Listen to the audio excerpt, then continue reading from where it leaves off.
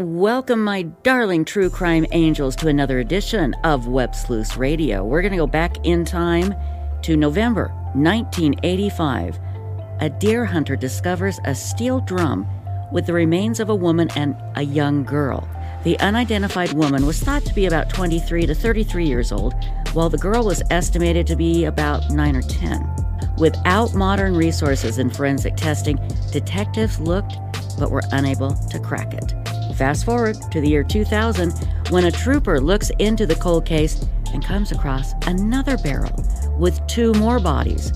A girl believed to be 3 or 4 years old and another believed to be about 2 or 3.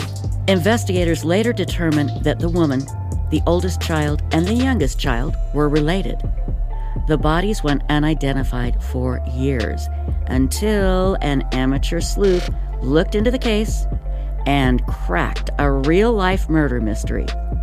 Rebecca Heath is a librarian from Connecticut, and she's an amateur sleuth as well. She certainly is an inspiration to our members on websleuths.com and listeners to this podcast, and we couldn't be more delighted to have her on Web Sleuths Radio podcast right at this moment. Welcome, Rebecca Heath. You are such an inspiration because you truly are the epitome of what one person can do if they put their mind to it. And everybody out there has something to offer. But Rebecca, I want to go back to the very beginning here because your story is so compelling. You didn't just one day, it's all true. You were amazing. But you didn't one day think, well, I'm going to be a sleuth and I'm going to solve this amazing case and go from there. Tell us the origins of your sleuthing, when you wanted to start sleuthing and how it came about. I never once thought, wow, let me solve a crime in my spare time. It originally started me coming across cases of Jane Does and seeing that these cases were unsolved and relating these cases back to my life, being 19 years old and being estranged from my family, walking away from everything I had known, being so vulnerable and seeing how I could have easily made decisions that had made me go down paths that were not good and come into contact with people that were not good. I can look back now and say, wow, I'm really blessed. I would see these Jane Does and think I could have been that. I could have been that person. And if something had happened to me, my family would not have come looking for me. No one would have come looking for me. So at that point, I had kind of decided within myself that I wanted to try and be a voice for these Jane Does. So I guess that's where the sleuthing side of me came out. So it was a want to help others who were lost. And if I could play armchair psychologist, and I won't ask you to get into any details because it could be a whole other Dr. Phil episode, let alone a Web Sleuths podcast episode. But you say you don't talk to your family anymore, and perhaps maybe in a psychological sense, you were searching for missing people because you were missing your family too, and you wanted to make sure that these missing Jane Does were able to connect with their families. Kind of a way to help you heal, perhaps? I look back now, I don't think that I saw it as quite as see-through as I can see it now looking back at it, but I do think it truly was. I was thankful that I had not become one of these Jane Does and let me be the voice for them since they don't have a voice. Let me be that for them. So you ended up at a great job. You're a librarian, and you're a librarian in Connecticut. To hear you talk about your background, I never would have thought that you were one of the many people who, unfortunately, every year have to leave their families because of whatever reason, usually some sort of abuse.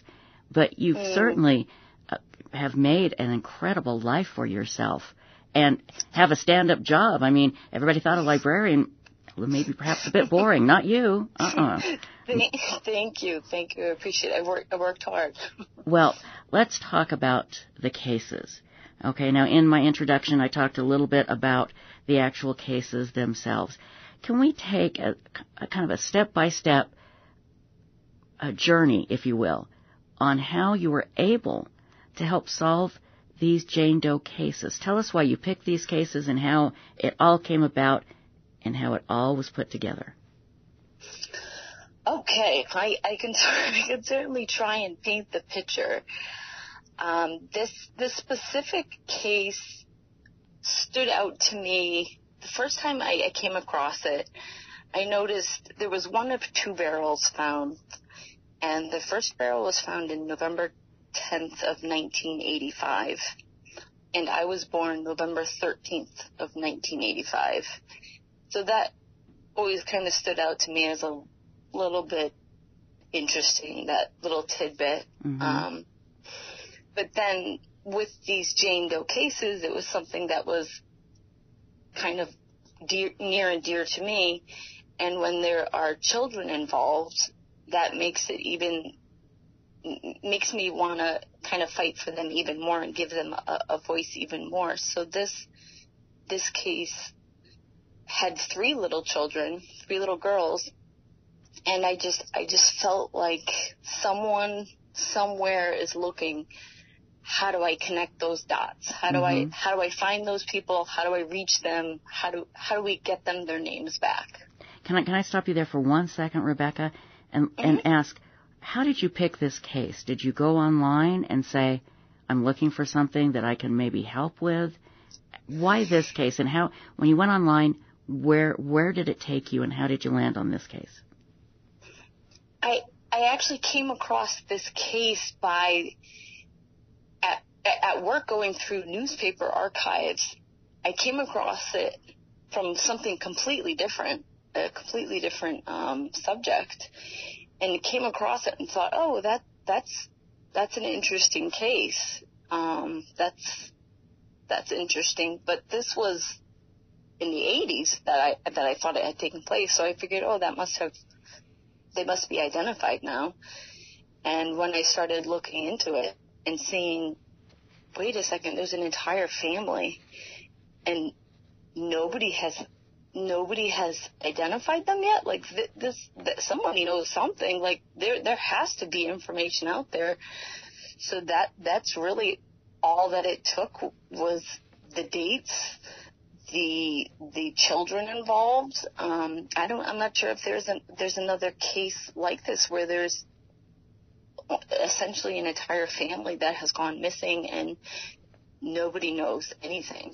So you decided this case because of the family, the potential of reuniting these missing people with their families. So obviously you get on the internet. What year did you get on the internet to start sleuthing, and what did you do first? So the case itself, I kind of looked in and out of it. I never proactively started researching this case until New Hampshire State Police came out with a press release, and they had identified who they thought the perpetrator was. Mm-hmm. They identified him as Bob Evans.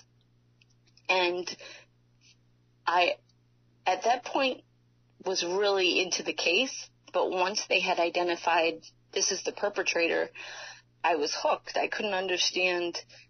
We have all of these pieces. How do we not know who these victims are? You usually find out who the victim is first, and then you can point to who the killer is. Right. So it just had me hooked. I needed to know more. So that was, I want to say, November of 2017 when they made that. Was it 20? I'm trying to remember the dates correctly. But they identified, okay, we know who the perpetrator is now. So let me stop you right there. They identified the perpetrator, and you had already been looking into this case of these missing people, trying to find out who they are, who they were, right? And how long had you been looking into it before they identified the perp? So I would say it wasn't proactively researching. I didn't truly get, I'll say, obsessed with the case until that press release until came the out. perp was named. Okay, I just wanted to clear that up. So they come out, and that is really unusual for the cops to say, okay, we don't know these victims, but we know who killed them. So you see that, and you think, well, I'm going to try to do something. What happens next? So I put myself in the position of, well, first of all, I kept seeing people comment on the case. How is no one looking for them? Mm-hmm. How is nobody looking for them? And I kept thinking, no, someone's looking for them. It's not a question of why is no one looking. It's how do we find the people who are looking. So I put myself in the position of, if I was looking for a loved one, where would I go? What would I do? And I wouldn't, the first thing I would think of would not be, let me check, like missing persons database. You genuinely want to think that your loved one is simply just moved across the state or is within the country, just has not kept in contact. So I tried to put myself in the position of someone who would be searching. So I started looking on any websites that had message boards, and I would start using keywords. I started using anything that I thought could be relevant, that a loved one would be searching for someone. In any type of message board. There's so many message boards out there.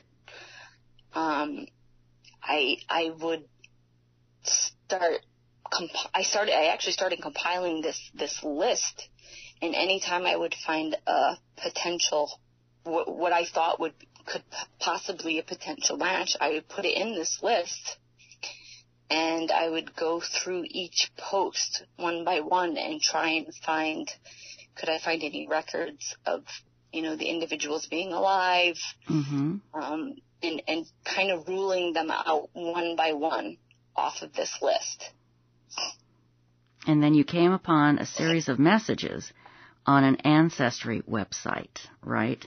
Now, this is after the police have come out and said, we know who killed these people. We don't know the name. We don't know their names, but we have the suspect. So you're on one of these sites, and you come across a clue and a series of messages about a missing woman named, and how do you pronounce the name? Is it Marlise Honeychurch? It's Marlise. Marlise Honeychurch. Tell us about that moment. Tell us what happened then. So I was using keywords like half-sister, stepsister, California, anything that would pull up what I thought would be a potential match. And I came up with one post that was from 1999, and it was off of Ancestry message board, and this woman was looking for a Sarah McWaters, which was her husband's half-sister. And she gave some vague details on who the mother was, the location. She had mentioned California. The years were like 1977 to, I want to say 78. It was within the time frame that it could have logically have been in. And so anytime I would see a match, I would look and see if there were other posts, because a lot of times people will post on more than one website, or maybe post another post with more details. And as I started looking into Sarah McWaters, I noticed that Sarah McWaters had a half-sister, Marie Vaughn, and that her side of the family was also looking for her. So not only was there a mother, There were 2 daughters. We knew that they were not paternally related. Mm-hmm. And these 2 girls had 2 different fathers. So everything seemed to fit so far into, I'll call them the matches. Like, right. Nothing had ruled it out at this point. So in other words, what you're discovering now is, yes, it's this group of people, but they have different relatives, and these one set of relatives is searching for this one, and another set of relatives searching for this one, and you kind of put them all together. Okay, well, this is kind of a family, and that's how it came about. Okay, that's fascinating. Mm-hmm. I wouldn't even know how to begin to do that. So I'm sorry, continue on. So how did you determine all of these matches, and when did you feel you had enough evidence to go to the sheriff? Well, I had come across this post, thought it was a good match, but with a lot of these, I mean, I ruled out so many posts. I went through hundreds of them. Like, you come to so many potential matches, mm-hmm. and usually it's always, oh, okay, no. Oh, okay, no. So there's a lot of, oh, wait, this works, this lines up, and then you kind of learn to not get your hopes up. You're like, okay, this is probably, just another rabbit hole I'm going down. Mm-hmm. And this one, I had followed the case, and there was a couple of pages on Facebook that people would post, and on one of the groups, I threw it up there and said, hey, does anyone think that this could be the victims, the girls? And I didn't really get any feedback from it. Nobody, really seemed to be like, yeah, go for it. So I kind of put it on hold. I didn't really pursue it anymore. Mm-hmm. I started going back to the list and ruling out more, but I would keep going back to that post. I was like, why? But I can't say no. I haven't ruled it out completely. And at that point, New Hampshire State Police had then made another press release saying, okay, who we thought was Bob Evans, this perpetrator, we now know his true identity. He was born Terry Peter Rasmussen. Mm-hmm. So that just added a whole nother, okay, well, now we know for sure this is who we're looking for. We're not looking for a Bob Evans, but now we know him as Terry Rasmussen. His legal name, yes.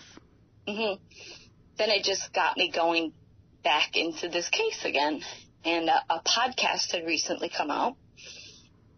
So I had to listen to it because I was so obsessed with this case. I just needed to know every tidbit, any possible detail that I miss. Mm-hmm. And as I'm listening to this podcast, they start covering isotopes of where the girls were born, where they were potentially where they grew up, all of these markers. And I'm again saying, wait a second, I think this is that post. This is that post that I can't rule out. This is them. Mm-hmm. I'm confident enough that it's them. So I decided I'm going to contact this woman. I have to find her. The woman that posted it, I need to find her. I need to figure out, did you find them or not? I need to know. The woman that posted, not anybody on the podcast, but you're talking about the post that you told us about a little bit earlier. So, yes, the post from 1999. Got it. Okay. So I decide, all right, I'm going to track her down and figure this out once and for all so I can put this to the side. So I tracked her down through Facebook. Because a lot of times with these old postings, email addresses are broken mm-hmm. or people don't log into those accounts anymore. So I figured surefire way was try and track her down on Facebook. So this is I want to say about 9 o'clock at night. I sent out a message, I'm wondering if you're the individual that had posted looking for ceramic waters. And I got a response back, like, within minutes. Wow, that must have been so exciting. I was shocked. I was thinking, oh, they're going to find it the next morning. And right away she said, I am that person, and you've got my heart racing. And I thought, oh my goodness, maybe she thinks that I'm Sarah McWaters. Let me just, let me tell her that I'm someone that tries and helps other people looking for loved ones. And I thought maybe I could help her.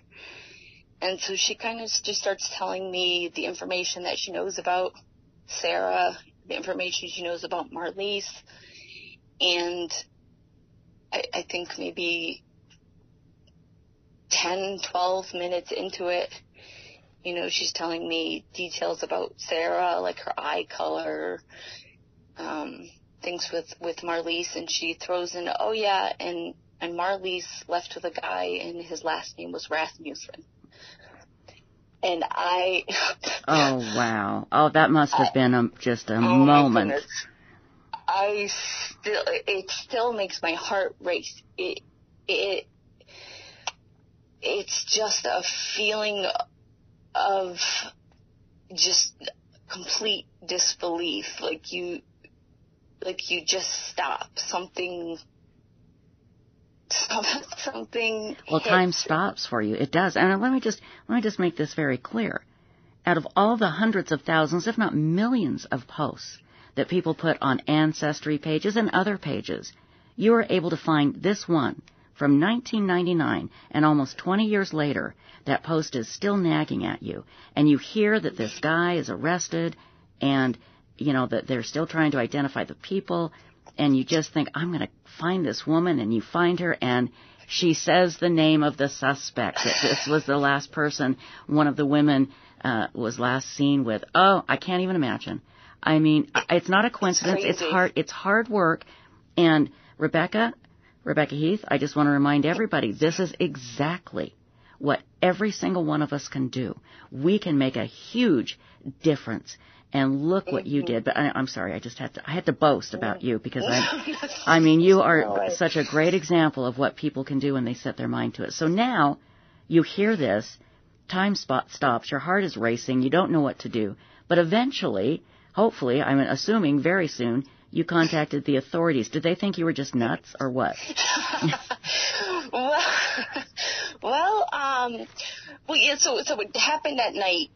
And it was like, by the time I was done talking to her, and I mean, at that point, I was I could not even type. I was shaking. I'm shaking, and I'm going, oh my God, this is something huge. Oh my God, this is I didn't sleep that night. I couldn't sleep because I just I needed to talk to law enforcement. I needed, this was, you knew it was something huge. Mm-hmm. So the next day, I tried finding the phone number for, oh my goodness, who do I even contact? Right. Who do I let know? Mm-hmm. I called San Bernardino police department, and they said, no, you got the wrong phone number. It's the sheriff's department. And I'm in this. I just want to talk to somebody. You're please. In Connecticut. You don't know about the sheriff and the police and the election, who's elected, who's not, who gets a job, who's, families having trouble. I mean, come on. It's like, just give this woman a break here. Let her know that she's on the right track anyway. So I'm sorry. Go ahead. Yeah, so after a couple failed attempts, I finally got a hold of Detective Headley in California, and I started talking to him. I had never called in before. I'd never submitted tips. This is my first time putting out any information, so I was like, Detective Headley, I feel like you get this all the time. Everyone thinks they're giving you a tip that's like a big lead. Mm-hmm. But I said, I really, really, truly feel that this is going to be the break. This is going to be the break in this case. And he's like, well, we get a lot of Yeah, Sweet yeah, with yeah. them. Oh, heard that type of attitude before. I know what you mean. And so I got it. I was like, yeah, well, here are the few things, and I started telling him the coincidences that just they have two different fathers. This is their ages. These are everything lined up so much. Mm-hmm. You could tell that he was like, wow, this really seems like it could be them. He started getting excited, I'm sure, when you started putting it together for him, and it was obviously you couldn't deny it. Yeah, and then when I told him that she had just given me the name Rasmussen, I never brought it up. It came up completely out of the blue. He was like, that's just too coincidental. Like that's mm-hmm. that she gave the name out. It wasn't like you were asking for it. So right away he took the tip very seriously, contacted Marlise's siblings that were looking, contacted New Hampshire police, and by the next week they were doing DNA tests on all of the family members that were involved, seeing, is this them? And it took about 7 months of waiting and waiting. And waiting and waiting and waiting. Yes, and that was probably just hell for you. But so it came back. What did you do when you heard the results? Well, it didn't come back quite as I expected. I had gotten a call the night before, and I had not heard from New Hampshire State Police up until that point. And they said, oh, the information that you submitted a while back, we just wanted to let you know you might want to listen in to a press release that mm-hmm. we're having tomorrow. And I was like, oh. Okay. Okay. Right. What does that mean? But meanwhile, I have been in contact with the family the entire time, so I knew that they were coming to New Hampshire, and I knew that they wouldn't be doing that for any other right. I knew what was happening, but they hadn't let me know. Mm-hmm. So I said, well, can I come up to the press release? They're like, would you want to do that? And I was like, absolutely. Oh, yeah. Like, I want to be, 100%. And they had said, well, we're going to keep you anonymous. We're just going to call you a professional researcher. And I was like, oh, no, I'd rather you just say who I am and that I'm a librarian. Right. I kind of felt like it sounded like I was working for them. I just need to stop you here for 1 second because I want to see if something was going on. Do you think they were trying not to give you absolutely all the credit in the world because you are the one you were the one that was able to identify these people and find that one clue? Do you feel like they were trying to go, we're just not going to give her all that credit? I felt that they would rather say that I was, make it sound like I was working for them. Rather than just some random person out of the blue. Yeah, that's exactly. very, very frustrating. Exactly. Oh, I hope this story goes the way that I want it to. Please tell me they said your name at the press conference. They did. They had already set up the PowerPoint presentation, mm-hmm. and so they had not, it wasn't on the PowerPoint, but then when they said my name, they did say my name, they did give me the credit, and they were very, like, from that, when I showed up in New Hampshire, they were very open from then on. Good. So, yeah, they were very open about it going forward. So, and so, I'm sorry, please continue. Oh, no, sorry. I just felt it was so important to get out there that crowdsourcing and the public can make such a huge difference by, like, just one person doing something in their spare time can make such a huge, huge difference. I really didn't want that to be kind of pushed to the side, and exactly. It's so important. It's so important that other people know that they can do the same exact thing. Absolutely right. And most police departments, law enforcement departments, are not really open to crowd sleuthing or having outsiders help them. And it is, we are dragging them into the 21st century kicking and screaming. Now, there are others that are wonderful, but again, I could do a Dr. Phil and an Oprah show on that whole topic, okay, of, the police not wanting help from people and really just pushing us away. But you persisted. So thank goodness they gave you the credit you deserved. So you finally meet, I'm assuming you meet the family, is that? Yep. Okay, talk about that. So I finally, we had been interacting through Facebook, and we would talk all the time, and it was a very emotional experience because the entire situation they were going through, I was a part of it too. Mm-hmm. I'm feeling like what they're feeling, like they're just constantly having, it was 7 months of not knowing anything about where your sister had gone with her children, and then finding out all of these horrible details. Like it's so overwhelming. Mm-hmm.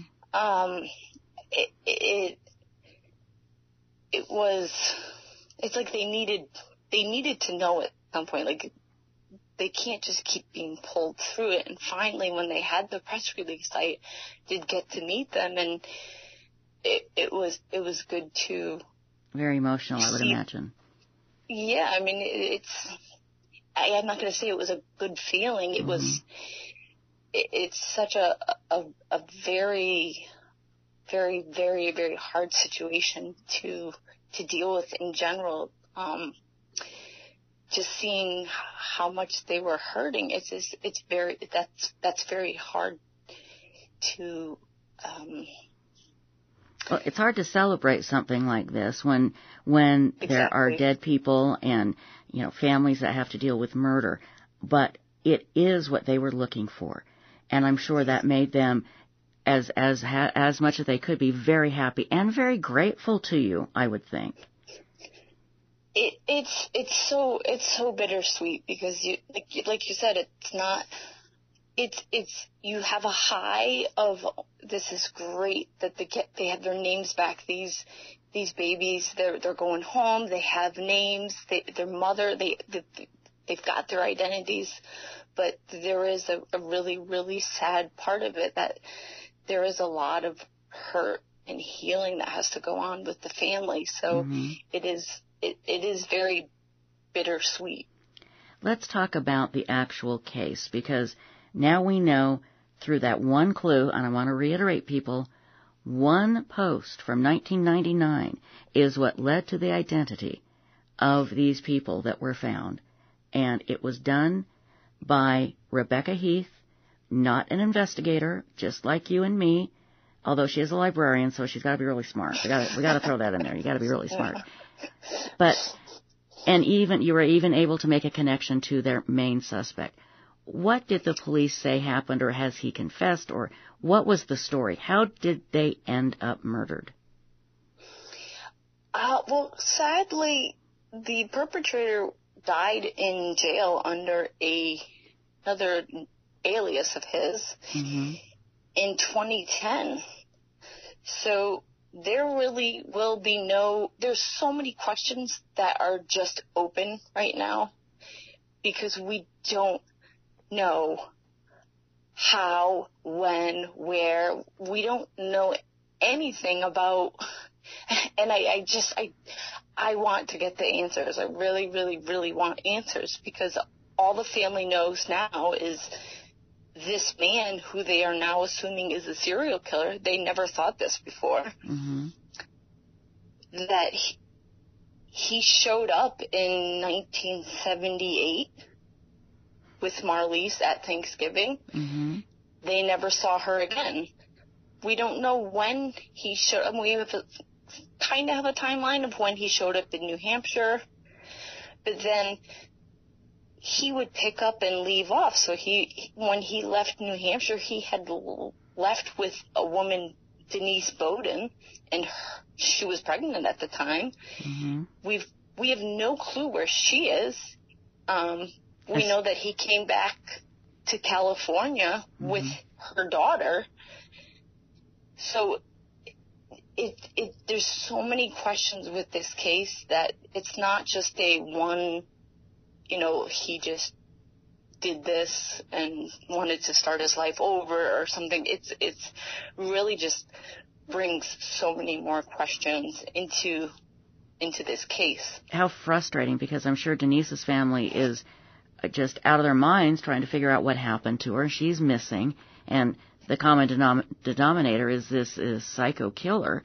And who knows how many other missing people did he kill that their families are on Ancestry or everywhere else looking for them. Frustrating. That's the thing because there is one little girl that was found in the barrel with Sarah Marie and Marlise, and we only know her as Biochild. She is biologically related to Terry Rasmussen, so we can only assume that he took some mother, mm-hmm. like the mother. Where is she? What happens when they can finally identify her? So I've been spending all this time searching through message boards looking for anything I can find on her, because she's got a family too. And that this man, Terry Rasmussen, went by a lot of names. Do you have those? Do you have those handy in your memory? I have them here. If you don't, I try and play it backwards. He was he died in prison as Larry Vanner, mm-hmm. but then before that they knew him as Curtis Jensen.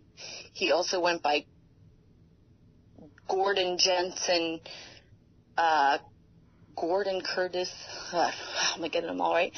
Gordon Mayo. He went by Curtis Mayo. He went by Curtis Mayo Kimball. Mm-hmm. Gordon Jensen. Jerry Mockerman. Yes. And Larry Vander, and then his Terry Petter Rasmussen. That's it. And then the Bob Evans. Bob Evans, that's right. Bob Evans, Curtis Mayo. Excuse me. Let me start over. Hello. Bob Evans. There's so many. There's so many. I don't even know how to begin. Bob Evans, Curtis Mayo Kimball, Gordon Jensen, Larry Vanner, and Jerry Mockerman. And he is legally known as, we think, Terry Rasmussen. So if those names sound familiar to anybody and you're missing somebody, call the authorities, because this guy is frightening. I'm sure people listening out there, I didn't know any of this name. I didn't know Terry Rasmussen. He could be a very prolific serial killer, and we have no idea. So that's what it's like. I'm sure. It just must be an ungodly frustration for these families. That's what it must be like. Mm-hmm. It is. It's frustrating to know that this man will not, he doesn't even have to serve any of the sentence. Mm-hmm. Well, hopefully he's in hell. Hopefully he's in hell. That's just, if you believe that, let's just hope he's in hell. That's the only place that he seems fit. Exactly. For sure. Listen, Rebecca Heath, I'm not going to keep you much longer because I do appreciate all the time, but just a couple of other questions. Is there anything that you have learned in this process that you could pass along to our members of websleuths.com? Because in addition to, we do the same thing, try and find, match up missing people with bodies, unfortunately, that have been found, or just general true crime cases. What can you tell our members that you found out that helped you during your search for the information for this case? I don't know if there's one or two, I couldn't say do this or do that. I would say most of all, follow your gut. There is something about a gut feeling. And if you've come across a case, a post that seems to line up, don't doubt it. Report it to authorities. Just do it. Like, don't hold on to it. Don't question it. It doesn't. Who cares if it turns out to be nothing? And then that's one more rule out. So right. My only biggest takeaway could be follow your gut instinct and what seems to be telling you what is right. That is great advice. 2 more questions. First of all, has this changed you? I'm assuming it has, and if so, how? It changed me unbelievably, like more than I could have even imagined. I've always struggled with dyslexia, reading, speaking, talking. In my early years, I thought I was absolutely unable to comprehend normal information, and through a lot of work and research, I've realized that my mind works differently than other people. I think outside the box. I don't think the same way that everyone else does.